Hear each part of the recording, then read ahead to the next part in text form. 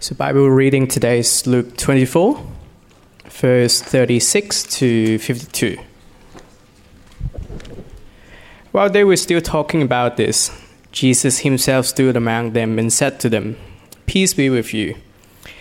They were startled and frightened, thinking they saw a ghost. He said to them, "Why are you troubled? And why do doubts rise in your minds? Look at my hands and my feet. It is I, myself. Touch me and see. A ghost does not have flesh and bones, as you see I have." When he had said this, he showed them his hands and feet. And while they still did not believe it was because of joy and amazement, he asked them, "Do you have anything here to eat?" They gave him a piece of broiled fish, and he took it and ate it in their presence. He said to them, "This is what I told you while I was still with you. Everything must be fulfilled that is written about me in the law of Moses, the prophets, and the Psalms." Then he opened their minds so they could understand the scriptures. He told them, "This is what is written. The Messiah will suffer and rise from the dead on the third day. And repentance for the forgiveness of sin will be preached in his name to all nations, beginning at Jerusalem. You are witnesses of these things.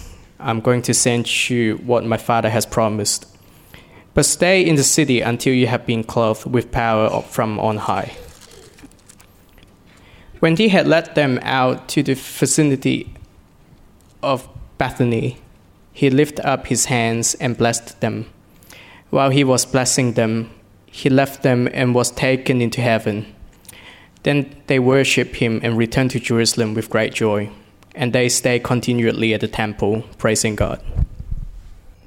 Jesus said, "I have come that they may have life and have it to the full."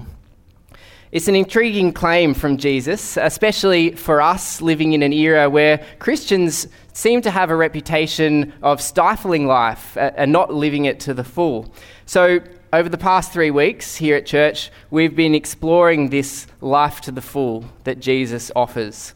We've examined more of what Jesus said and did, and we've heard that without Jesus, none of us can have a full life. Left to ourselves, we're offside with God. We've failed to treat him as we ought. But because of Jesus, because he died on the cross, there's an offer of a fresh start, an offer of new life. Which raises the question that we're looking at tonight, which is, how do I take hold of this offer of life? In other words, how do I become a Christian? Well, the first thing to say about becoming a Christian is it's not something that happens to you by accident. A Christian is someone who makes a choice. Some things do happen to us by accident, right? You wake up one morning and you've got a cold, or you wake up one morning and you've become an Instagram sensation overnight, right? Things just happen without our realizing them. But other things are things that we make a choice about. So marriage, for example, except in Hollywood, it's rare that you wake up one morning just to find yourself married. Usually it's the result of at least one big decision, normally hundreds over weeks and months of planning. That's the way of relationships like marriage. And becoming a Christian is in that kind of category. You don't catch it like a cold, you're not born into it. A Christian is a person who makes a choice. But of course, a choice about what? What do we need to decide on to become a Christian? Well, there are two big ideas in the Bible that go with our response to what Jesus has done. Those two things are faith and repentance. You become a Christian by putting your faith in Jesus and repenting. And we saw both of those things in the passage that was just read out to us then. Did you spot them? So if you've got your Bibles open there, have a look in verse 38. Jesus asks his disciples, "Why are you doubting?" He wants them to believe in him, to believe their eyes that he is there risen from the dead. In verse 47, Jesus says, that now that his mission is accomplished, his followers are going to go out to the nations and preach repentance for the forgiveness of sins.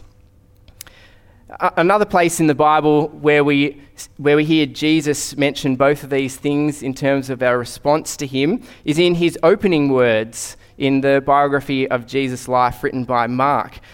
Jesus says, "The time has come. The kingdom of God has come near. Repent and believe the good news." So over the past few weeks here in church, we've been considering what that good news is that we're to believe. And now tonight we're considering our response. We're going to spend most of the rest of the time tonight thinking about faith or belief and repentance and what those should look like. So firstly, faith. Faith is one of those words that's used in lots of different ways. It's sometimes a bit hard to pin down what people mean by it. People talk about having lots of faith or a little faith, wishing they had more faith. They might talk about a person being a particular man or woman of faith. And so it can sound like maybe it's a substance that you can have or not have enough of, or maybe it's some kind of characteristic that people are born with and other people just miss out on. I don't think either of those ideas quite capture it. So we're going to start tonight by actually thinking about what faith isn't. What faith isn't. So a few things that faith isn't. The first thing is, faith isn't positive thinking. This is one of the ways people talk about faith. Now, this is David Fafita. He played for the Maroons in last year's Origin. And here's what he said about getting selected to play Origin last year. He said, "I always believed I would get here. I have faith in myself. And Kevy Walters gave me the opportunity and I grabbed it with both hands." So he's talking about positive thinking, right? He's talking about backing himself, he's staying optimistic, he's working towards a goal. But have a look in our passage in Luke 24, have a look in verse 39 there. Is positive thinking what Jesus is looking for from the disciples, where he asks them why they don't believe, why they don't have faith? No, he's not asking them to be optimistic about his rising from the dead. He's right there in front of them. Jesus doesn't mean positive thinking when he talks about faith. The second thing that faith isn't just about knowing the facts. There are lots of things that we can know, but that's very different than having faith in them or believing in them. I know that drinking 8 glasses of water a day is good for me, but just knowing that actually doesn't stop me from getting dehydrated. I know that I need to exercise every day. I know that my body needs that, but just knowing that doesn't cause me to get fitter. The disciples, they knew that Jesus was right there in front of them. They could see him with their eyes. But Jesus was asking, why are you doubting? Why aren't you believing? Lots of people know things about Jesus, but that's very different to having faith in him. So the third thing that faith isn't, faith is not a feeling or a supernatural energy. So sometimes faith is described as this feeling that you have, like an inspiration. Some people have it, they can't really explain it, but it's this feeling that they feel. Or sometimes they try. It's like an energy that you need to tap into by some certain method, but it's very hard to explain, very hard to pin down what people mean. It's kind of this feeling. Is that what Jesus wanted from the disciples here? I don't think so, because what he goes on to do in those verses is give them facts, give them evidence. He's trying to persuade them to have faith in him. So there's a few things that faith isn't. Let's move on to what faith is. Faith, at least in the Bible, in the way that Jesus uses it, means trust in Jesus. Trust in Jesus. It's a 3-word definition there. Now, the most important word in that definition is the middle one, in. Faith in Jesus. Because faith on its own doesn't do anything. The only thing that Faith is only ever as good as the object, as the thing you have faith in. Let me give you an example of great faith. The year is 1859, and Jean-Francois Gravelet, known to the world these days as Monsieur Charles Blondin, was walking from America to Canada across a tightrope across Niagara Falls. Of course, over a distance of 304 metres, no rope is very tight. In the middle, it sagged 18 metres below its attachment points, but Blondin put one foot in front of the other and in 17 minutes crossed Niagara Falls. Of course, the crowds, numbering up to 25,000, lining the two shores, were absolutely stunned. Nothing like this had ever been seen before. But the amazing thing is, Blondin didn't stop there. Over his life, he crossed back and forth over Niagara Falls hundreds of times, each time with crazier variations on the crossing. Now, his second crossing over Niagara Falls was just 20 minutes after the first one. He took a little break in Canada and then crossed back over to America, but this time carrying a camera and tripod on his back. And remember, there were no smartphones in those days. He set up the tripod in the middle of, I can't even work out how, but he set up the tripod in the middle of the tightrope and took a photo of the crowd lining the gorge. So over the years, he would cross over Niagara Falls on stilts, blindfolded, with his arms shackled. One time he took a wood stove and fuel and ingredients, cooked an omelette in the middle of the tightrope, and then lowered it on a plate to people on a ferry that was parked on the river below him. Can you imagine being on that ferry? So more and more variation, but here's the highlight. The highlight, I think, of his career was when he carried his manager, piggyback style, across the tightrope. Now, can you believe that? That is next level, right? And don't you think that manager had faith? Don't you think he, Blondin's impressive, right? But for our illustration of faith, don't you think that guy had faith? But here's the thing. So he entrusted his life to Blondin as he crossed. But here's the question. Was it his faith that actually got him from one side of the gorge to the other? When they were out in the middle of the tightrope, did it actually matter whether he had a lot or a little bit of faith? Was his faith saving him at all? No, it was the guy who was carrying him, walking. It wasn't his faith that saved him, it was the object that he put his faith in. Over these past weeks, we've heard from Jesus that one day we'll stand before the judge of the earth and we'll need to give an account for the life that we've lived. And Jesus has said that our sin, the way that we've treated God, the way that we've opposed him, not put him first in our lives, will be like a chasm between us and the life God intends for us. What are you trusting in to get yourself across that chasm? Because everyone trusts in something. Some people trust in a belief that there is actually no afterlife. There's no God, no judge, no heaven, no hell. So it doesn't matter what we do. It's not the same as trusting in Jesus, but it is a kind of faith. Some people do believe in God, but trust in their own efforts to get them into heaven. They trust that their own good deeds will be enough to impress God, outweigh the bad, maybe.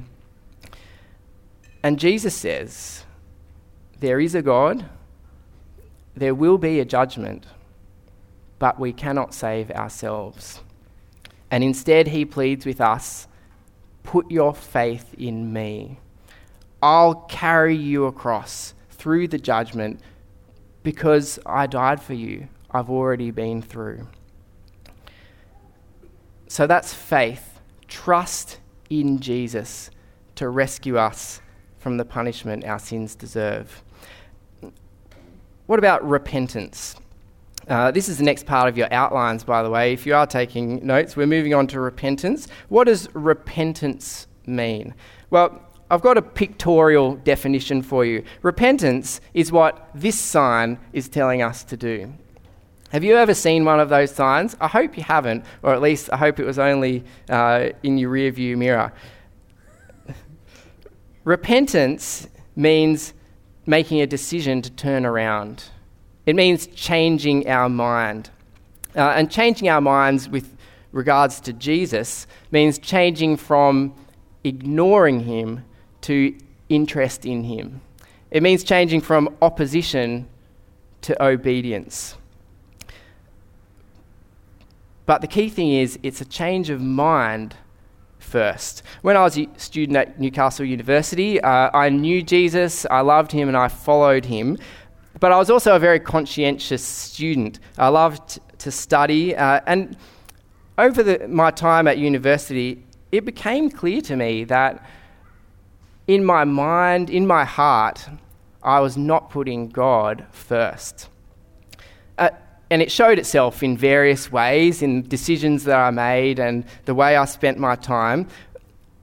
But I realised that Jesus was not my number one priority in life. I needed to repent.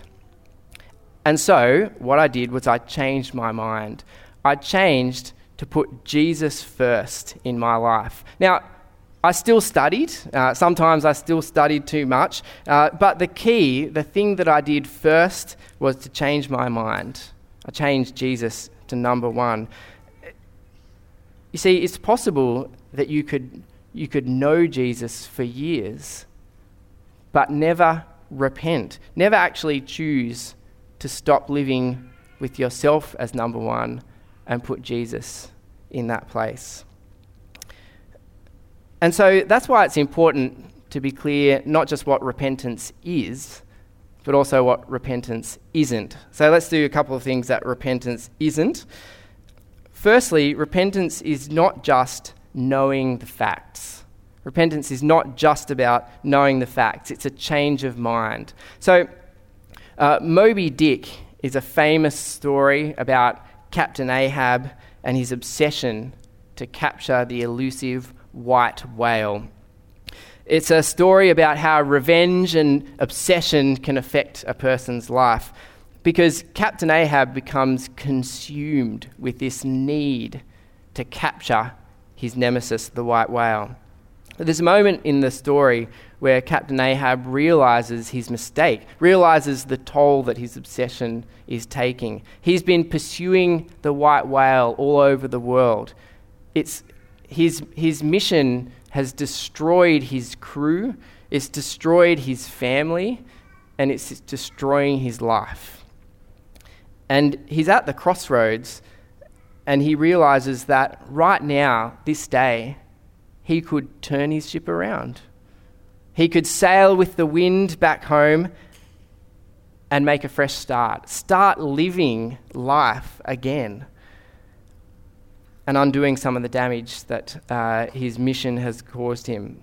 But, spoiler alert, he doesn't make the change. It's a classic story, so, you've had time to read it. He doesn't make the change, and the next day it's too late. Lots of people know facts about Jesus, but they don't want him to be their king, so they don't repent. So that's the first thing. Repentance is not just about knowing the facts. Secondly, repentance is not just about feeling sorry. So Captain Ahab knew the toll that this was taking on his life and his crew and his family. You could be driving down the highway consumed with guilt about the danger you're putting other people in when you see that wrong way, go back sign, but still you may not make the decision to turn around. Right? That's not feeling guilty is not repentance. A Christian is a person who makes a choice to change their mind. They've turned around from being a person who ignores Jesus to a person who, to the best of their ability, listens to him and obeys him. That's what repentance is. Now, there's a third thing that repentance is not. This one's actually a separate point in your outlines because it's so important to get right. There's a danger associated with this particular misconception about repentance. So here it is. The third thing repentance is not. Repentance is not fixing up your life. Repentance is not fixing up your life. We've been hearing that we need Jesus to rescue us and that we can't do it ourselves. That's been what Jesus has been telling us over these weeks. But we might be tempted to think, if I put my faith in Jesus, if I repent, maybe I should start doing good deeds to kind of make it easier for Jesus to save me. Maybe I can lighten his load as he carries me across the chasm. Maybe if I start doing lots of good things, it'll be easier for Jesus. Now, it's right to expect that repentance will have outworkings in our lives. But if we ever start to trust in anything other than Jesus to carry us through, then it could be fatal, because it will actually be an insult to God's offer of forgiveness. Let me explain what I mean. Windsor Guildhall, west of London. It's a beautiful building, isn't it? It was designed by a fellow called Christopher Wren. But when it was being built, the London City Council weren't confident in Christopher Wren's design. You can see that there's this veranda area out the front that's got the building on top of it. The councillors didn't feel that his design, they weren't confident it could support the weight. And so what they did is they insisted that he put some pillars in this beautiful open area to support the roof. You can see it there. He designed that to be open. They said, you have to put the pillars in. What an insult to the architect that they had asked to design this building. But he had no choice. He had to do it or they wouldn't build the building. But he actually played a trick on them, and he had the last laugh. In the late 19th century, when they renovated the building, they discovered that the pillars never actually reached the roof. So they were actually built short so that they never bore any weight at all. And Christopher Wren's design was proven to be strong enough. The only thing those pillars ever did was insult the architect. Every time he rode past on his horse, I imagine. God is offering us life to the full. He's made one sufficient provision for us to be forgiven: Jesus' death in our place. And it's the one and only thing that we need to trust in to get us through. And if we try to place anything else alongside it, try to bolster its strength, it will only ever serve as an insult to the architect.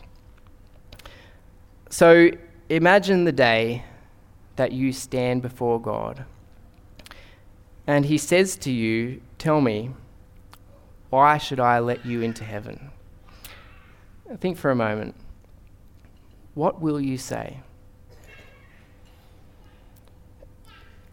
If you'd be tempted to say something like, God, because I tried my hardest then you've missed Jesus' point. Because your faith isn't in Jesus at that point. You haven't repented and made a choice to put him first. The Christian would answer something like, God, there's no reason at all that you should let me into heaven, except that Jesus died in my place, and I'm so grateful that he did it for me.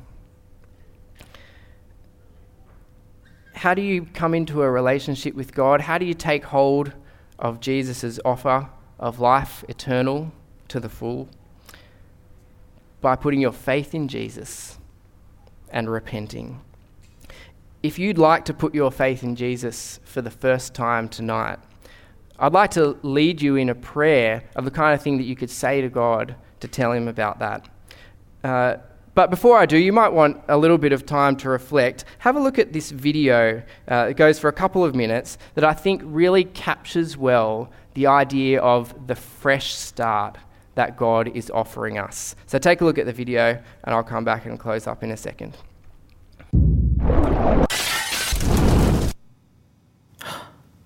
You. Look at your eyes. Look at them. Speckled. Colorful. Each one unique. And I created every one of them. I created everything. The universe and you. I gave you your personality. I made you pure. Complex. And every day, I give you life. I love you. But something happened. You cheated on me. You didn't trust me. You sinned.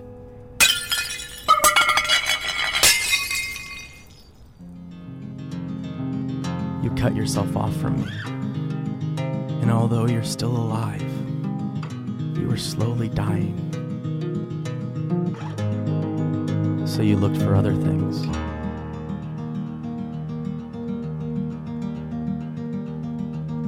To fill the void.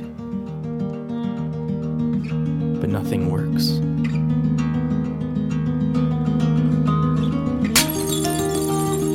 It just kills you faster. And it separates us more and more.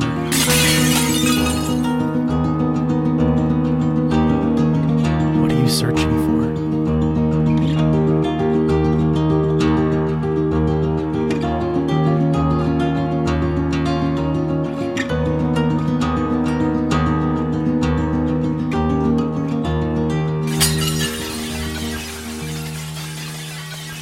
I don't want you to die.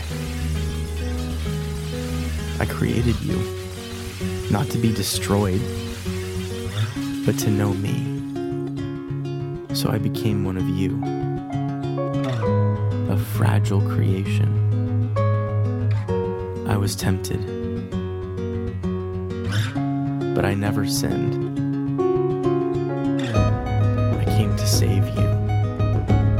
You have so many sins. And they have a cost. Someone has to die. You or me. So I took on your sin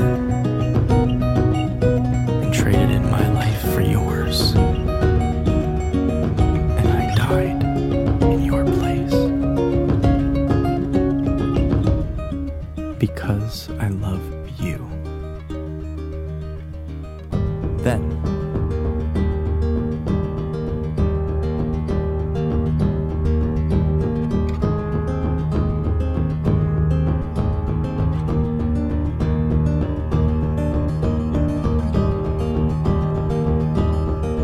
from the dead. I am the way, the truth, and the life. I am Jesus. I'm not here to condemn you. I came to bring you back to life. Rely on me. I will forgive you and give you eternal life. I love you. And I did all of this to have a relationship with you.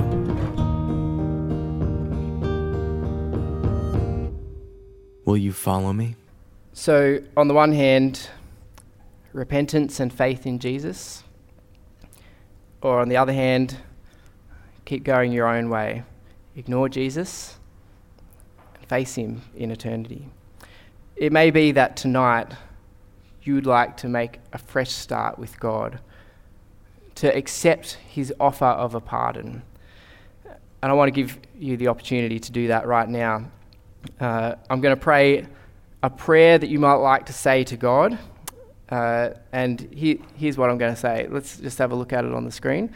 So I want to say, Lord God, I'm sorry that I've ignored you and lived myself as king.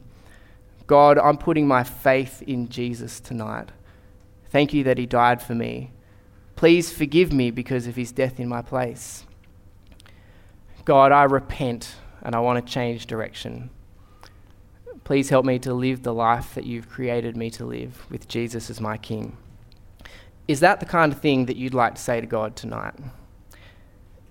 In a moment, let's all close our eyes and pray together. And if you want to say this to God tonight, then just echo the words silently in your head. God will hear you, and you can make a fresh start with him tonight. Let's all close our eyes and I'll pray. Lord God, I'm sorry that I've ignored you and I've lived with myself as king. God, I'm putting my faith in Jesus tonight. Thank you that he died for me. Please forgive me because of his death in my place. God, I repent and want to change direction. Please help me to live the life that you've created me to live, with Jesus as my King. Amen. Well, if you've put your faith in Jesus for the first time tonight, I'd love to hear about it. Come and chat to me afterwards. We'd love to help you as a church, and you can make a note of it on those little feedback slips in your outlines as well. If you've still got more questions, if you're still unsure, I'd love to chat to you as well. And again, if you want to make a note of that on those feedback slips, we as a church can get in touch and help you out. And we'll be collecting those in a few minutes after we sing.